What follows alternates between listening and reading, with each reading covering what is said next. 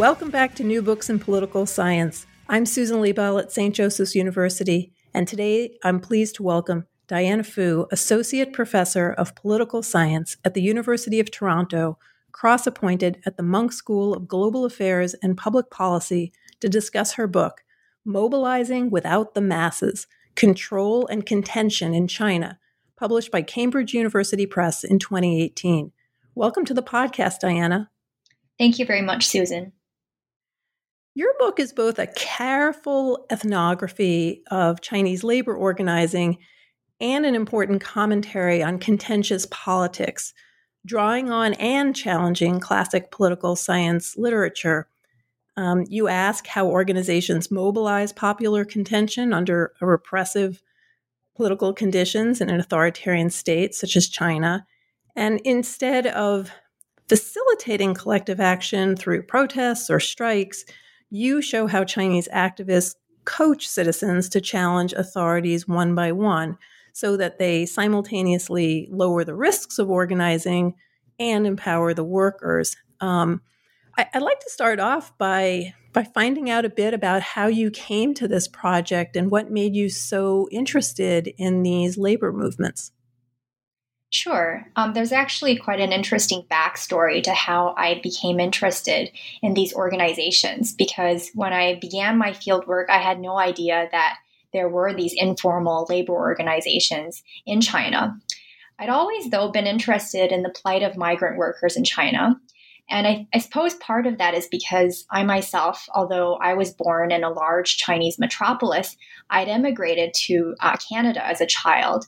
And my family actually emigrated to Winnipeg, of all places, in the 1990s, which you can imagine was not super diverse, racially diverse. So I was, one of two Asian kids in my elementary school, and I'd always felt like an outsider. So I feel like the experience of that kind of marginalization really stuck with me and attracted me to studying migrant workers in China.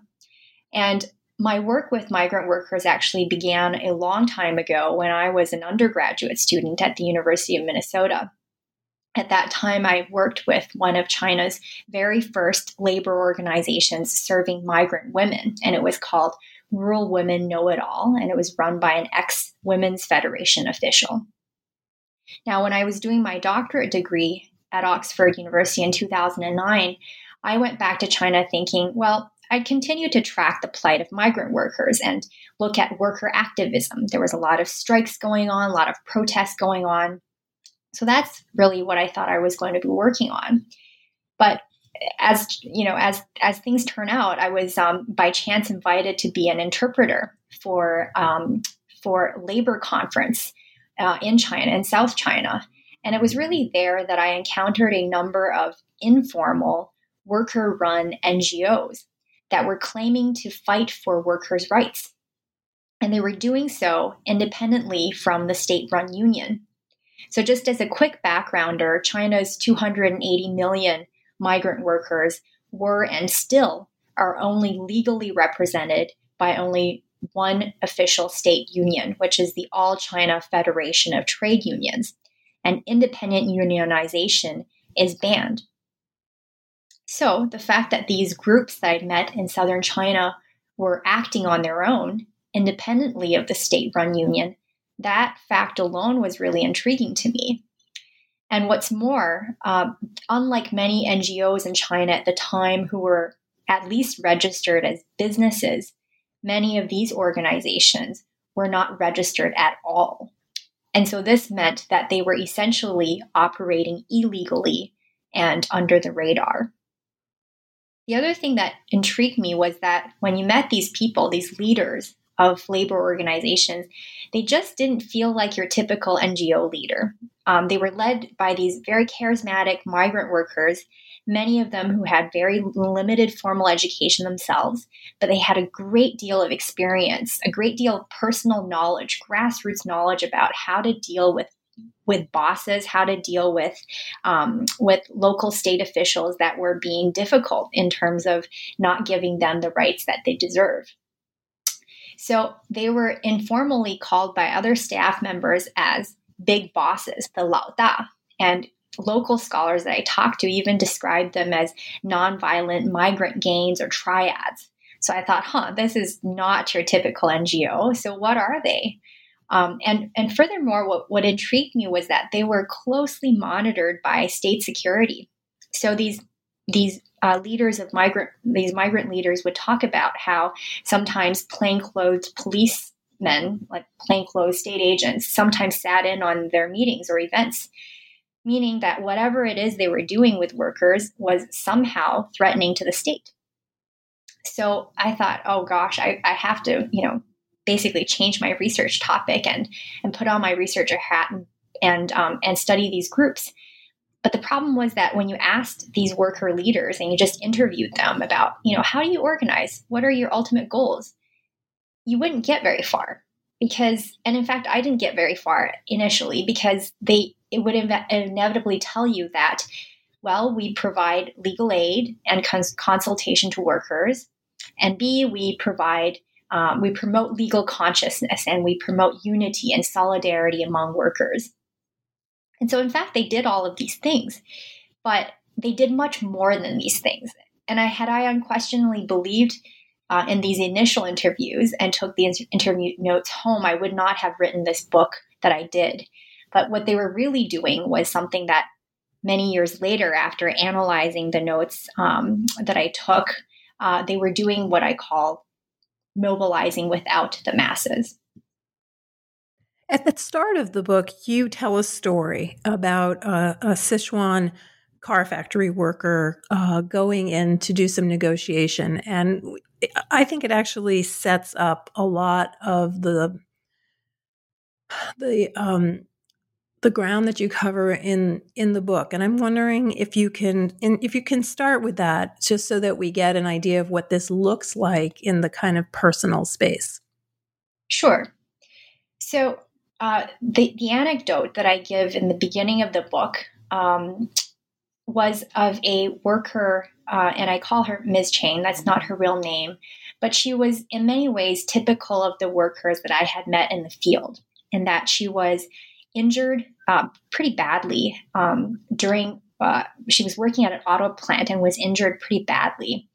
Her whole arm was injured, and if she didn't get treatment, she could be, handicapped forever. So, and like many workers in her situation, her boss was unwilling to pay for her medical expenses. So at the time, she and I spent, a whole day chasing after bureaucrats in 3 different agencies, in 3 different local agencies. And I watched there as she was being dismissed by one local official after another. This was typical bureaucratic behavior in China and in many other places. It's called kicking the ball to another official.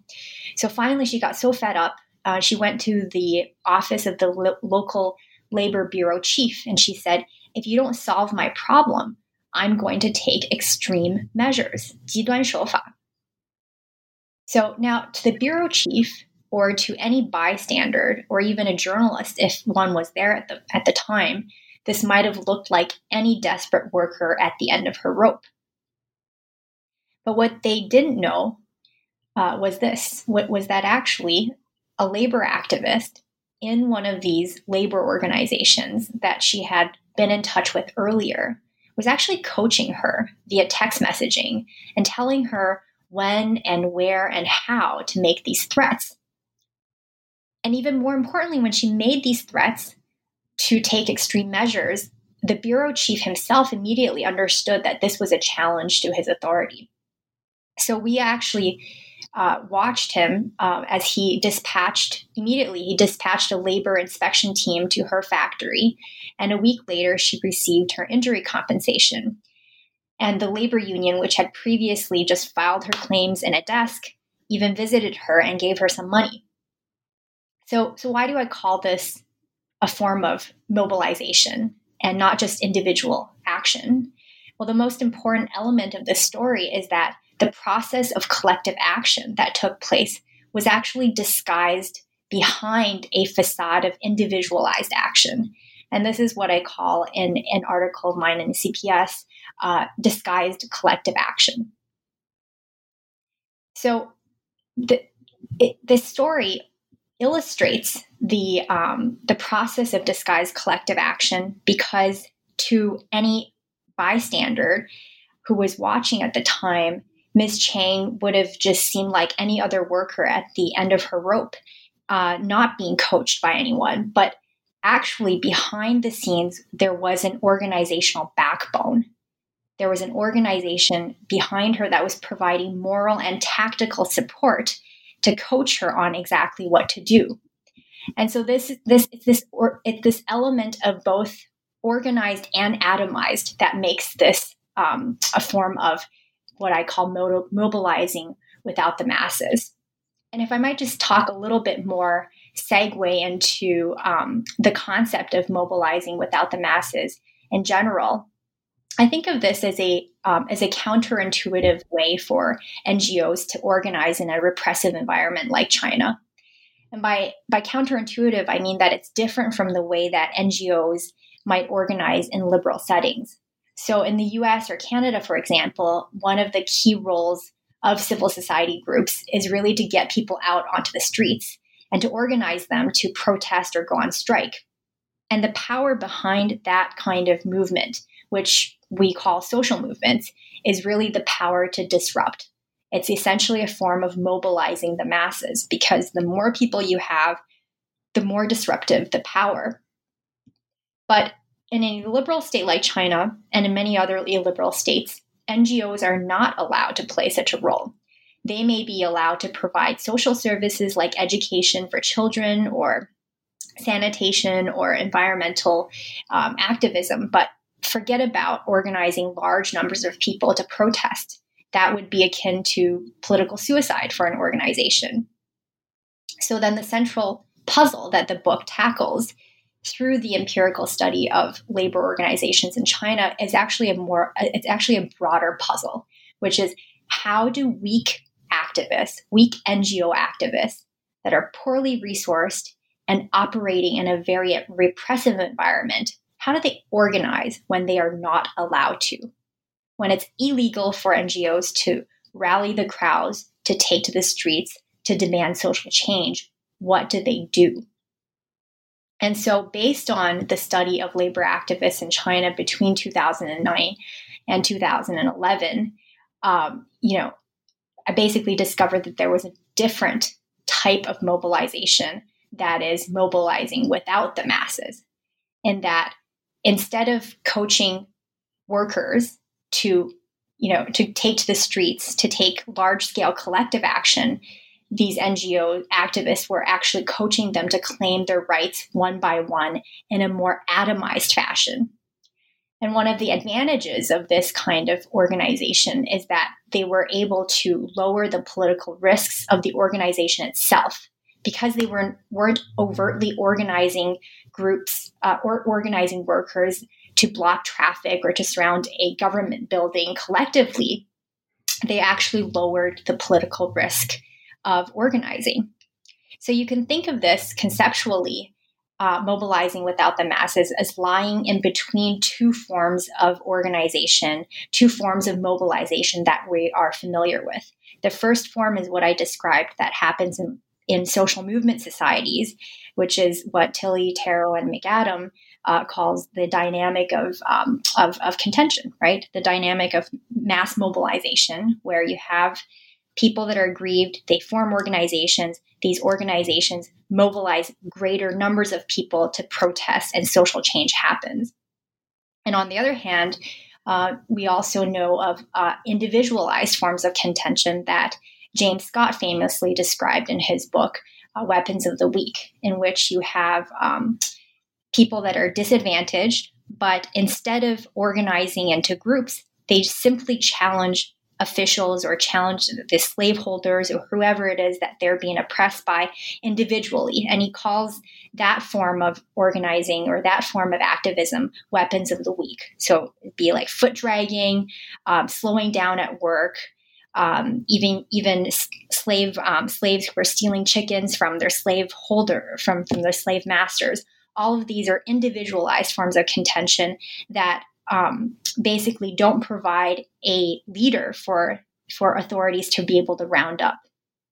And so what you have in mobilizing without the masses conceptually is something that stands in between these two forms of well-known conventional forms of mobilization. Because in mobilizing without the masses, you have the aggrieved individuals, but instead of acting alone individually, they do form organizations, just like in conventional social movements. They do form organizations. However, instead of these organizations triggering or amassing further collective action, they actually coach people to then individualize or atomize their contentious actions.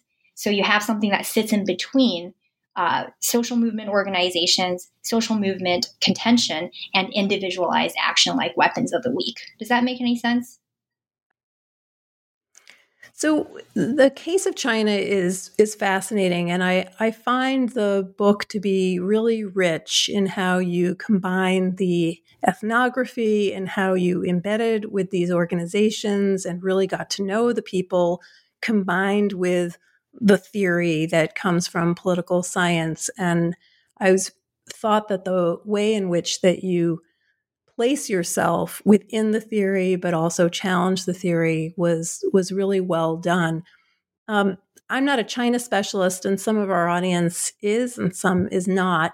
I was wondering if you could tell us a little bit about why contemporary China is such an instructive case for interrogating how one would organize under duress, and also tell us a little bit about what civil society means in the Chinese context. Sure. I think China is an interesting case because it is the world's largest and most powerful authoritarian state. And so it's interesting to see what grassroots organizations are able to do under that environment. So my fieldwork took place under the previous administration, where civil society organizations were given a bit of space to maneuver.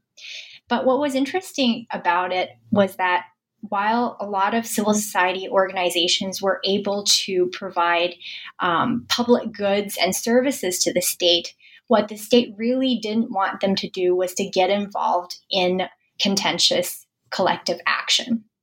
And so that's why I think it's really interesting to look at China as a case for how do organizations mobilize when they're not allowed to. Because a lot of times we see in the media, there is coverage of protests, of large-scale protests and large-scale labor strikes that happen in China.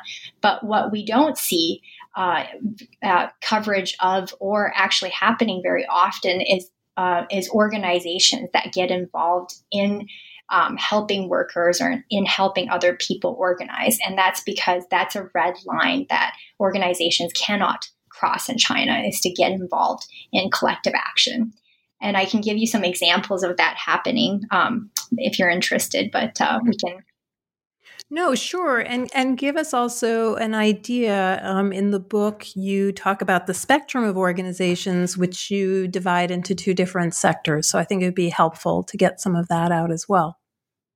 Sure. Yeah. At the time, in the book, I talk about these groups that are more sort of above ground versus groups that are underground.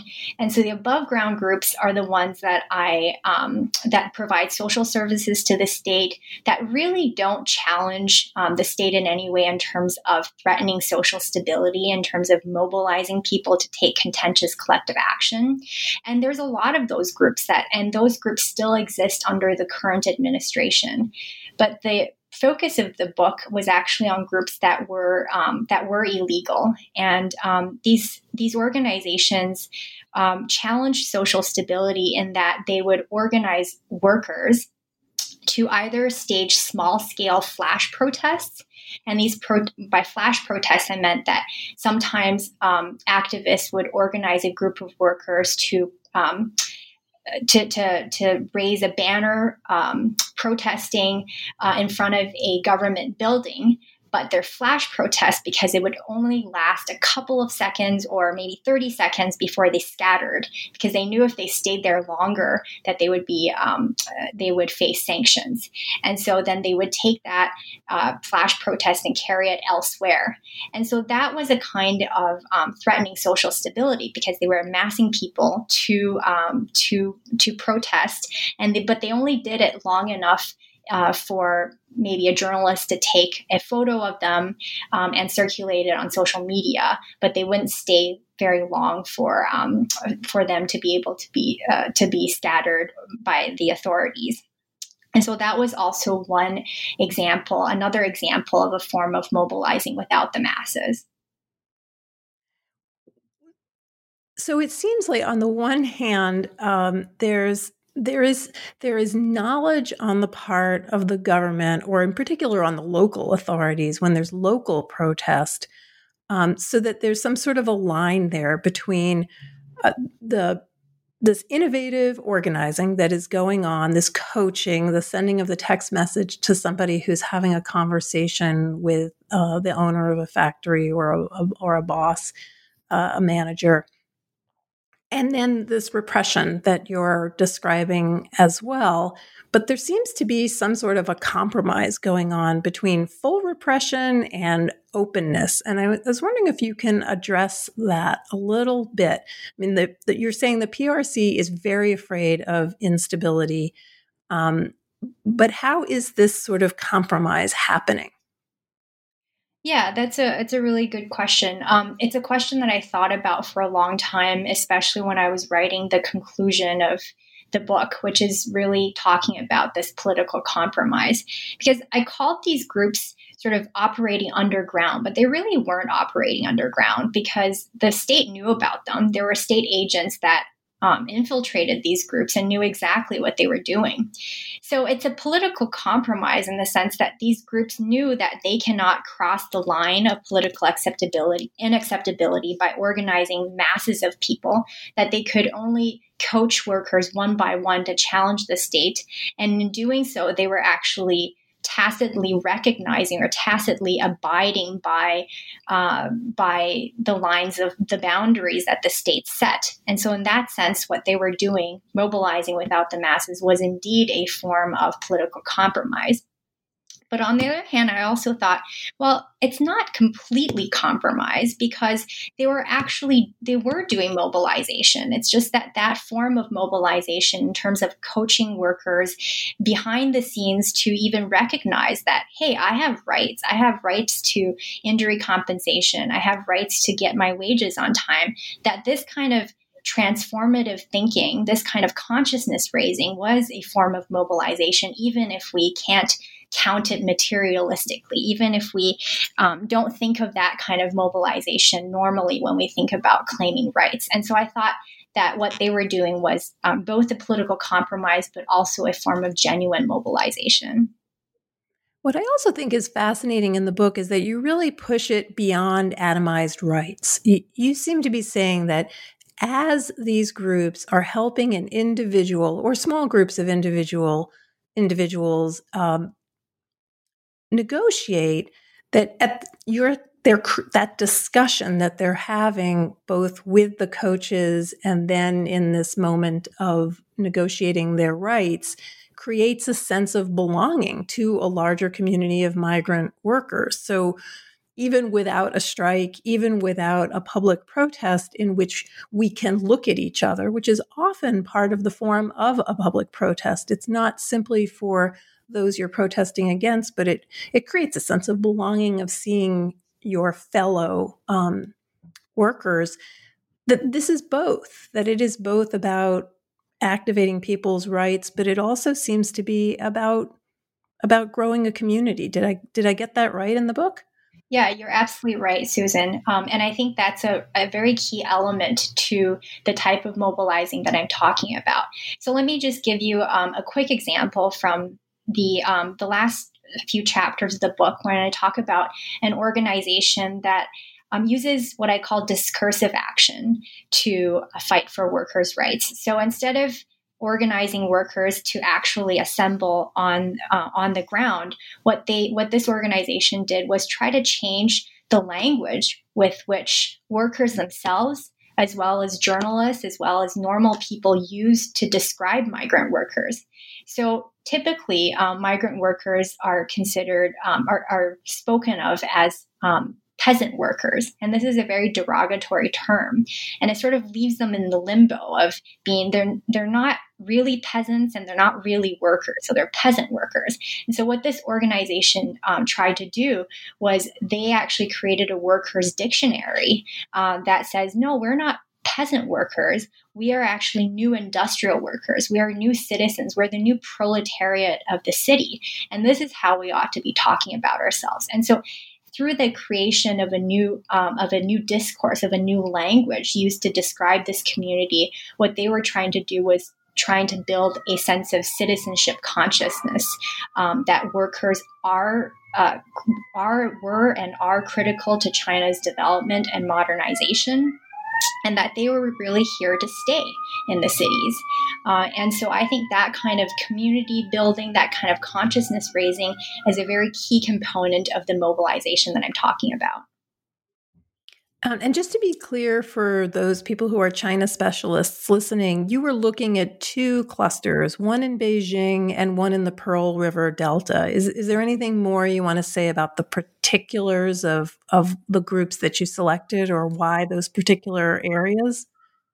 Yeah, those two particular areas were areas where migrant workers congregated. And so they were the two largest clusters where labor organizations were. And what was interesting about that variation is that in Beijing, one of my informants described it as the Beijing organizations are like nails. So they would stay in there for a long time. They wouldn't do things that were that challenging to the state. They were above ground organizations, most of them were, and they kind of made sort of long-term sustainable changes, such as the discursive action that I talked about. And whereas in the South, you had organizations that the informant described as explosives, in that they were a lot more radical. There are a lot of factory workers, as the manufacturing hub of China is in the South, and so there was a culture of taking collective action. There was a culture of threatening social stability, of organizing. There was a culture of organizing worker activism, and so you really saw the sort of variation in terms of nails, groups like nails in the North, and groups like explosives in the South. It's fascinating. And when you were working with these organizations, who did they think you were? Did they think that you were an academic researcher? Did they view you as a Canadian? How did they understand you? And to what extent did you establish trust with them, or and how did you do that? Yeah, that's a really interesting question of positionality that a lot of ethnographers, in particular, who do long-term immersive participant observation, have to deal with. And I think I was pretty forthright with all of them that I was a doctoral student studying at Oxford. But I really think two aspects of my positionality really helped to establish trust. And one of them was that I am ethnically Chinese, and I speak Chinese as my native language. And so I think that really helped sort of establish an affinity with that group. And the other thing was gender, actually, because most of these men, most of the activists who were in these groups were men.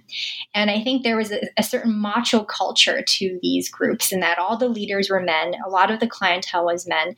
If they had any women in the groups, it was the woman was the secretary of the group.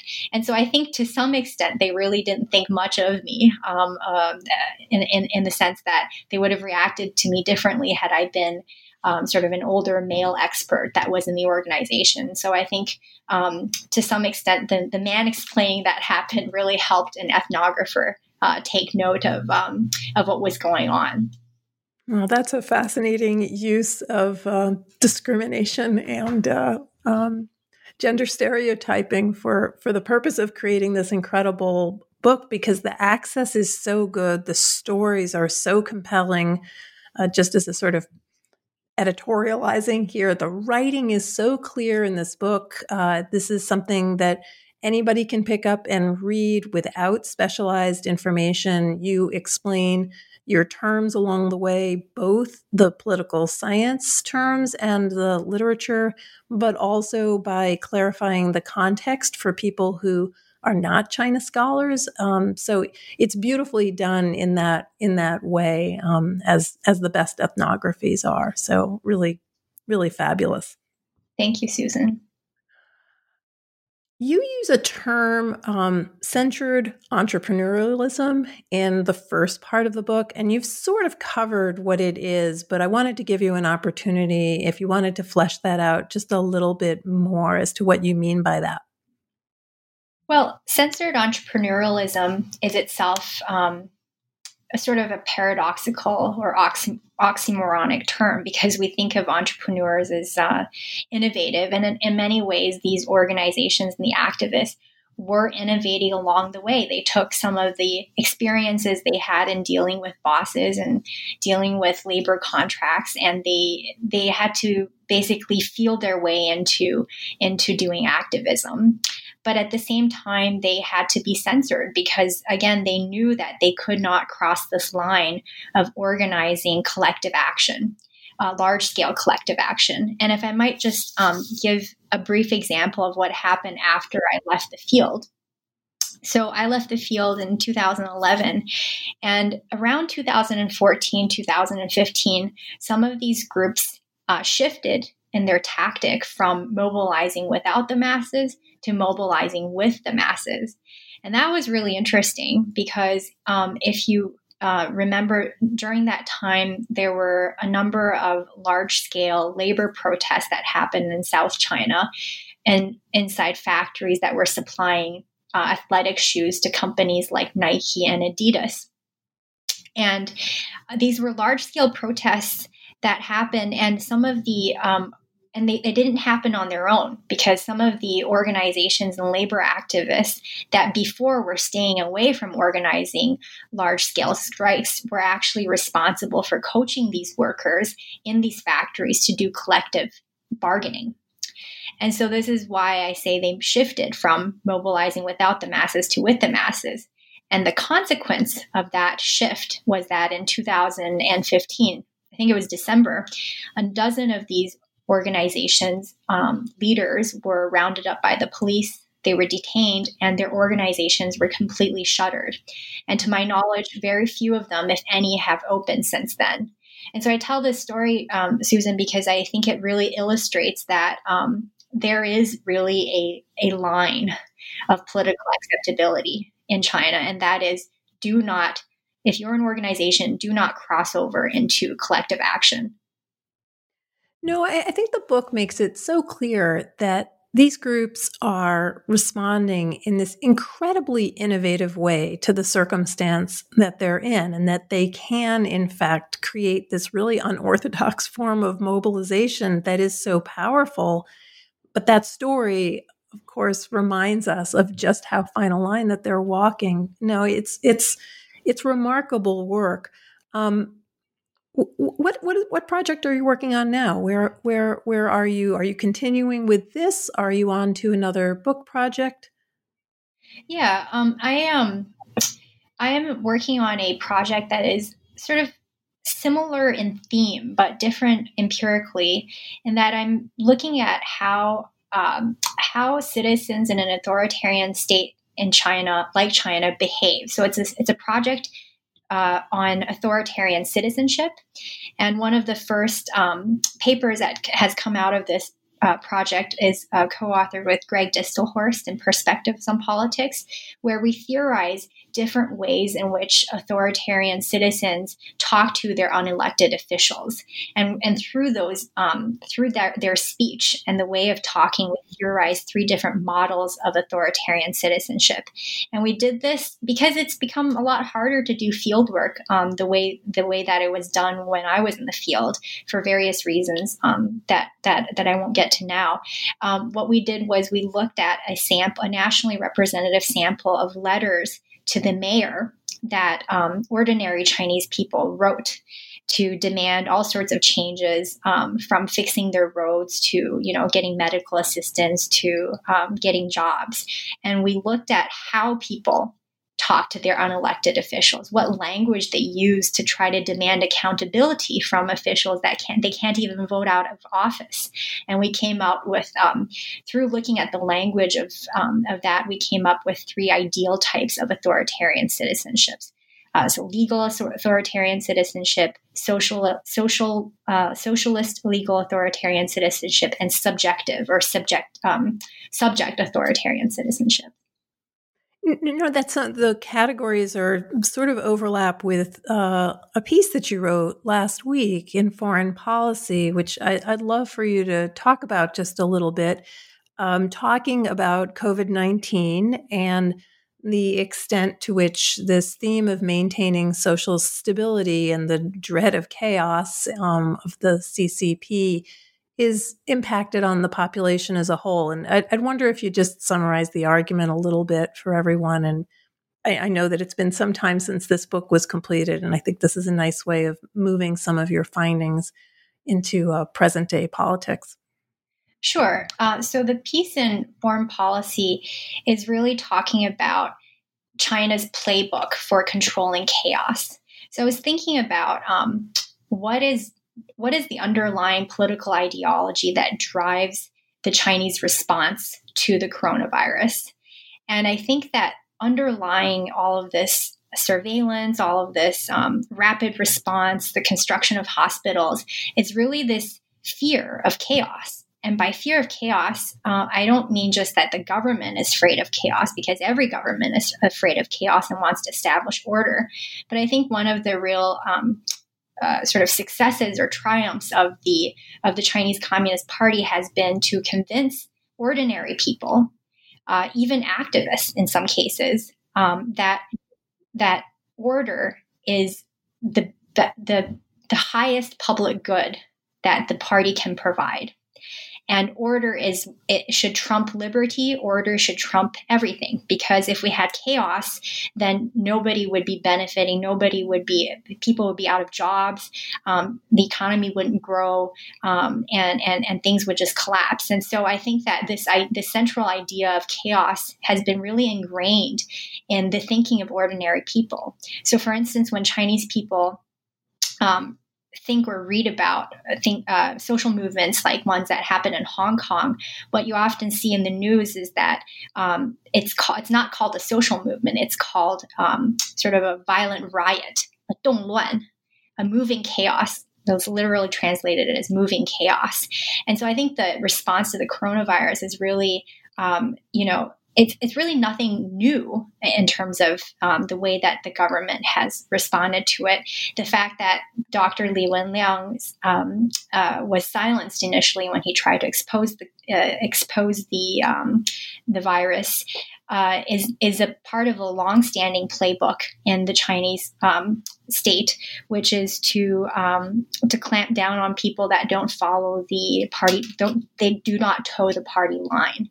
And this chaos, it is exhibited in various spheres. But I think that has really driven the Chinese response to the coronavirus.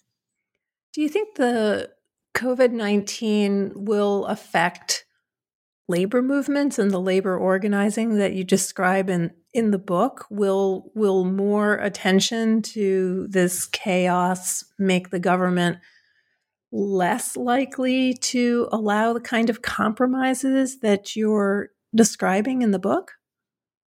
Yeah, that's a really interesting question. I don't have the answer to that. I think it's still too early to tell, but given that the Chinese economy is already slowing down, I think it'll have a significant impact on laborers and migrant workers across China.